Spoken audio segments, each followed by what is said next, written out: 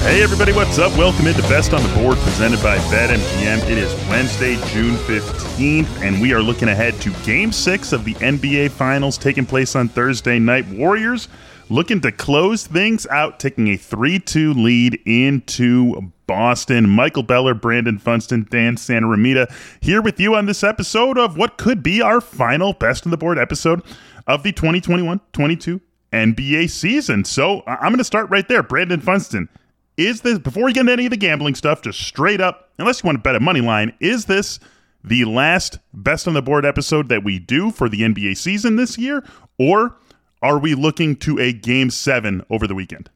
Game 7, baby. That's right. This is not the last one. Well, it might be our last one anyways, right? Are we going to do one? Are we going to do one if we get to Game 7? If we get a Game 7, we'll throw one of these up there on Friday. We'll throw one of these into the feed. So be ready, Funston. I know we're all ready to start a weekend already. It's Wednesday. I am right there with you. I'm ready to start a weekend. But if the Celtics do end up extending the series and giving us a Game 7 in the NBA Finals, then we will be back with a Game 7 episode of Best on the Board. Dan Santaromita, what say you? Are we back, or is this the end? Now I just want to sing because you said this is the end, but I'll spare the listeners. My only friend. The end. I'm going to say this is I don't know. It's a coin flip. I don't know. I'm sorry to be on the fence. I got nothing for you. Good answer. Good answer. Spoken like a true GBN Spartan right there. Good answer, Dan Santaromita. Well, let's get into it, you guys. It's a little north suburb Chicago humor. Like 5 people listening got that at most. Exactly. It's where Ferris Bueller went to school, though. Right. It's not actually named, but the school that Ferris Bueller's at and Ferris Bueller's Day Off, right there. Dan Santaromita, same high school. How about that? John Hughes. We've got a celebrity on the show. John Hughes. Didn't he use the same high school for everything? Yeah, exactly. Same group of high schools where Dan and I grew up. Yeah. Not the exact same one for everyone, but the same group of schools. So, yeah, there you go. Jason Kipnis, also. George Contos, former Major League Baseball player. Got Richard Mendenhall, John Shire. former NFL running back. John Shire, current Duke head coach. Look at all that. Look at all that good stuff coming. And then me and Dan also. And then a drop-off, yeah. That's what you call a teardrop. Yeah. Just a little bit of an athletic skill drop from those guys. But, hey, here we go. Game 6 of the NBA Finals taking place on Thursday night. It's that same 3.5 that we are basically assuming we're going to see the rest of the way. Celtics, though, now favored by 3.5 with this series shifting to Boston. 210.5 is the total on this game. We were sort of talking about this, you guys, going into like the Game 5. Like, there's nothing that I feel like all that confident in betting. My plays that I recommended on this show on the Game 5 episode didn't end up going 1 and 2, but I didn't even feel all that confident in the one that won. That was Marcus Smart getting over 2.5 threes. He got 3, and that's how I feel about this one. Also, honestly, the only thing I feel good about is under 210.5. Like, but the way these teams play defense, we knew that was going to be a defensively focused series coming in here, and now you're talking about 6 games against one another in 11 days, something like that. We've seen 3 games go comfortably under. Game 1 was ticketed for and under before Boston started hitting every single 3 that it took in the fourth quarter. I just think that 210.5, like, odds makers can't really set it much lower than that, but that's the only thing that I feel good about betting in this game. So that's where I'm going to start us off. I say under 210.5 for Game 6. Funston, I will go to you. Since you think that we are getting a Game 7, are you comfortable laying the 3.5 on Boston? Yes, I am. And, they've won by, an average of 14 points in their 2 wins. Notice in their 2 wins, they've also gone comfortably over on the total combined. So if I'm following the narrative that Boston's going to win this one, the way they've won the last 2 is by scoring a lot. Golden State scored 100+ in every game this series. And so if Boston wins, Golden State probably gets their 100. It just means Boston has a really good offensive game again. So I'm going to take the over. I'm going to take Boston to cover. And Boston's been here before. They were down 3-2 against Miami, or 2-1 against Miami. They were down 3-2 against Milwaukee. So, like, they've been down. They've been in this position before, kind of a must-win to keep the series alive. I just feel like we're gonna ping pong back to Boston, evening this thing up, and we're going to Game 7. It's over, and they cover the 3.5. It's true. 3-0 in elimination games, right? So far in these playoffs are the Boston Celtics. Game 7 against Miami, Game 6 and Game 7 against Milwaukee. Games that they have come out, obviously, as the winner in all of them. And the Warriors have not faced an elimination game this series or this postseason. Maybe they won't. They certainly won't if they do close things out in Game 6. Dan, for you, anything on the total or side front that you want to get into?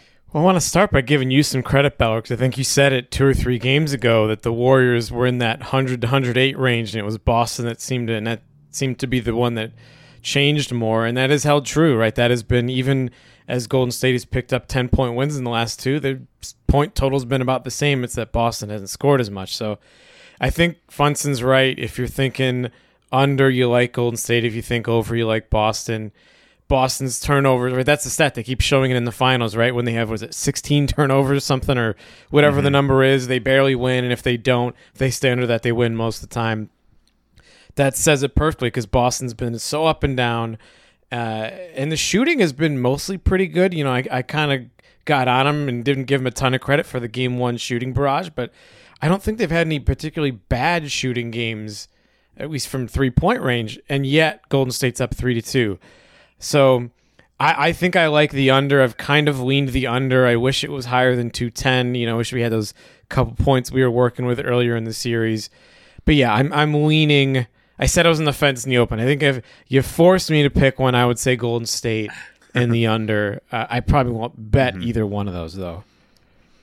These teams they know each other so well at this point, and you look at the way the last 2 games have gone, and I'm not just talking the 10-point victories for Golden State, but I'm just talking about the way that the scoring has unfolded. We're talking about very low scoring first halves, talking about, you know, Boston being stuck in the 90s in both of those games, Golden State being stuck in the low 100s in every game that we've had in this series. And I think you take 2 teams with the DNA that these teams have, 6 games against each other now, or this will be the 6th game in 13 days, going back to June 2nd being, God, it's really spaced these out. Going back to June 2nd being game 1 of this series, it's just like, I find it hard to believe, like, Boston wins, Golden State wins, whatever. I just find it hard to believe that we're suddenly getting like a 120 to 115 game in this series.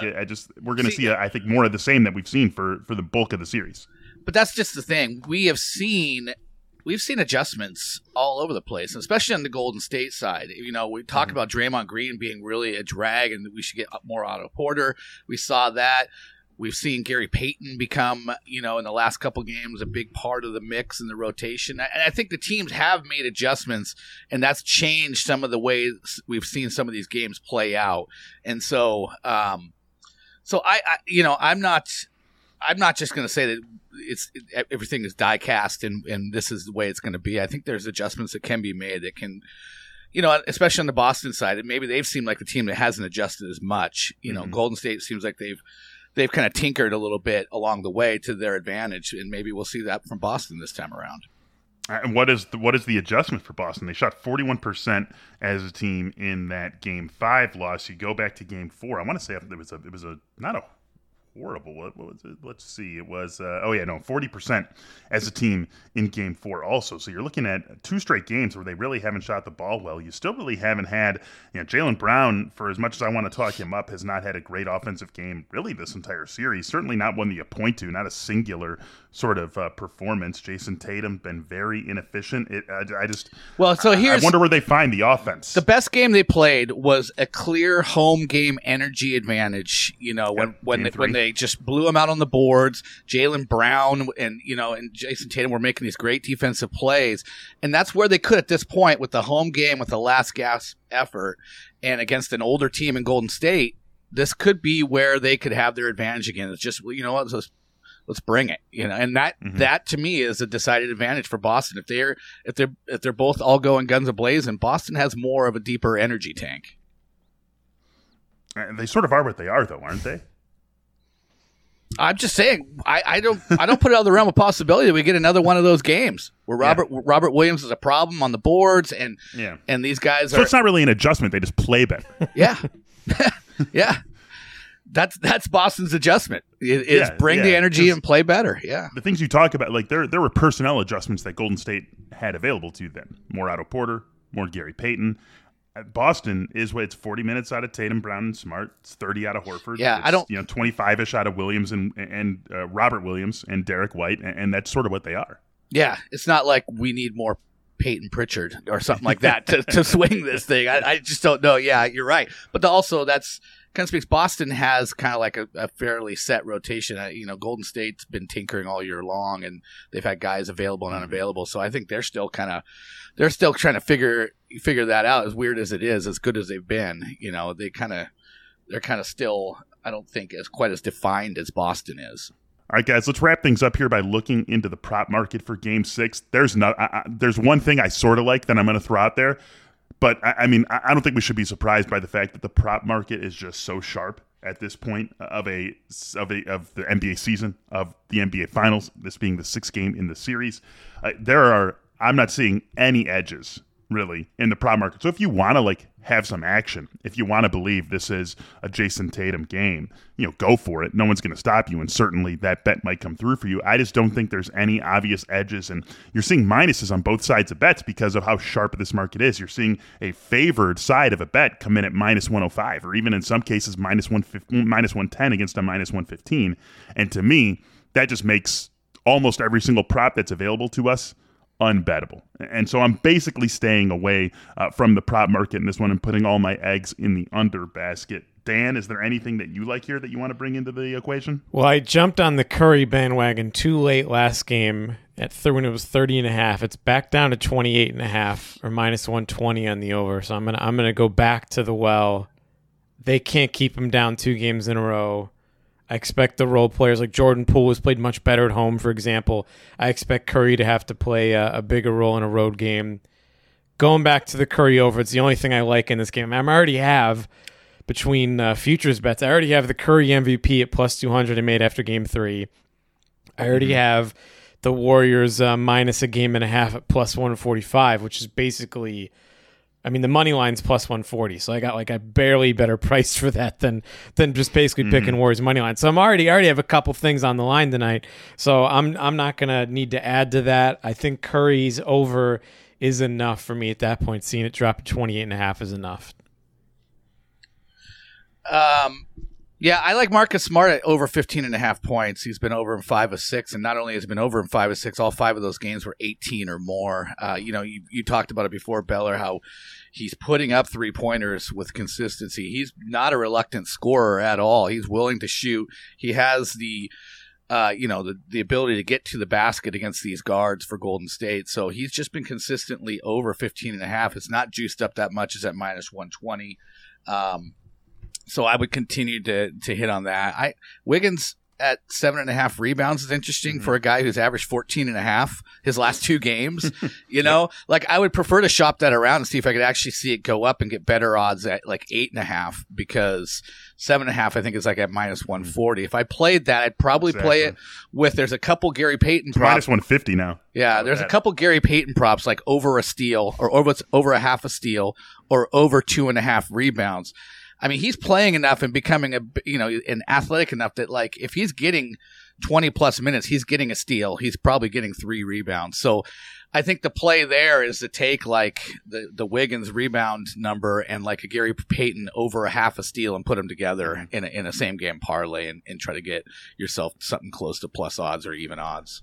Funston, we're on the exact same page because I had the same line of thinking. The way that I am doing that, because I love the Wiggins rebound prop, but I'm not paying minus 150 for a number that I feel pretty good about him getting to. But his assists plus rebounds is 10.5 plus 105, and he's not going to have very many assists. If I'm making this bet, which I am, and you told me right now that I could get 3 assists, I take it. Boom, give me the 3 assists, and I'll trust that he gets 8 rebounds. More likely, you're looking at 2 assists. That's basically where he's been living this entire series. But that gives you a way to basically, right? I'm like like rigging up a bet where really what I'm betting on is him getting to 8-9 rebounds. Yeah. And then I'm also getting the plus odds for it by taking the assist plus rebounds prop at 10.5, because that's really what I want to bet on here. And again, it's one of the few, like if you scan through every single prop that you have, there's a lot. There are a lot of player props. Almost every single player who gets any sort of minutes has a points prop, a rebounds prop, an assist prop, a points plus rebounds, a points plus assists, an assist plus rebounds. There are almost all minuses across the board, and some of them are just flat out ridiculous. All right, I'm not betting Jason Tatum to get one steal at minus 250. It's outrageous. There's some outrageous prices, and that's how the prop market unfortunately tends to work, and it's definitely how the prop market works in Game 6 of a series when things are just sharpened down so well. And so I find this plus number one of the only ways that I can find an edge that I sort of feel good about, and will give me a little bit of something to cheer for in this game. One thing I wanted to bring up, I forgot to check before the show. Did last game? I know my friends on my text message were half jokingly throwing out the Andrew Wiggins MVP question mark. Like, so did the Curry odds drop at all after an 0 for 9 game from 3-pointers? Let's go ahead. His only 3-less playoff game of his career. Have they dropped at all? Not only have they not dropped, they are minus 350. Okay.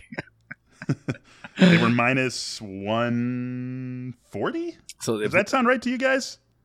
Yeah, because it's when now. We talked before Game 5. So now it was somewhere right in there. If it wasn't 140, it was 150 or 160. It was. But the books are saying Steph Curry is the MVP if Golden State wins this series. That's what I was going to say. I'm sure he would have. I'm sure the Golden State to win it odds moves similarly. Yeah, minus 400. Yeah. If Steph goes 0 for 11 with 0 assists, 0 rebounds, 7 turnovers, and Golden State wins on the back of like a 35-point night from Wiggins. That's how then maybe still Wiggins goes to Curry in that scenario. I mean, it's those first 4 games. Don't rule out Iguodala. Just for nostalgia's sake, yeah. Iguodala is firmly in the Jason Hayward rain delay speech role, I think, at this stage of the game. For what it's worth, Andrew Wiggins is at plus 1,800. And then if you wanted to get in on the Celtics and you were looking for a way to juice their odds instead of just taking the plus 310, which really that's what I would do if you were still buying the Celtics, Jason Tatum's at plus 375, Jaylen Brown's at plus 2,500, Marcus Smart plus 15,000 as the top 3 Celtics going right now. But even if obviously 25-1 would be fun on Jaylen Brown, but if you really believed in the Celtics, I would just take the plus 310 for them to win Game 6, win Game 7, and then you're good to go, regardless of who is the MVP. Still annoying that there's such a discrepancy between Tatum and Brown right now. Like, it's just they should. I mean, if Boston's leading 3-2 right now, they telling us that that's the difference right now. I mean, with what is Tatum shooting like 33% or something in the series? Something ridiculous. I mean, I don't get it, and it could flip so easily. I mean, if Jaylen Brown goes out and has a 38-4 tonight. And something like that, or Thursday night, and they win, like, wouldn't that close the gap significantly? You would think it would have to. Like, it's just. I guess that's like a commentary on how the books view the writers betting on MVP. Yeah, more than anything. If Boston wins it, it'll be the MVP. Will be whoever was the the vital piece to these last 2 games. Right. Last 2 games, yeah, exactly, for sure. Like no one has separated themselves on Boston's side in either of their 2 wins. So yeah, it's really the best player going forward from this point. If you think if Boston ends up winning, it's going to be whoever's best from this point forward. It's going to be, I don't know. I just hope we get a fun game again. Mm-hmm. That's what I'm really hoping. I want everyone to have fun. I want the last possession to matter. It's been a while since the last possessions mattered in a game. Yeah. Not in this series at all, actually, yeah. Yeah, we haven't had it in this series at all. It's like a hand. It's like one hand in the entire postseason. Yeah. Yeah. For sure. Yeah, remember we've had Celtics-Nets game 1? We thought that was going to be a great series. Celtics-Nets game 1, yeah. Joel Embiid had that buzzer beater against the Raptors. To think back to that Minnesota-Memphis series. Oh, good times, man, yeah. God. That was so great, you guys. It was like in April. Crazy. But, man, glorious times in the NBA playoffs. Game 6 coming our way on Thursday night. And indeed, if the Celtics do finish it off, Brandon Funston, the weekend will be here, and so will we on Friday to talk about Game 7 of this NBA Finals. But that's going to do it for this episode of Best on the Board. For Funston and Dan, I am Michael Beller. Thanks for listening. Good luck. Happy betting. We'll talk to you soon.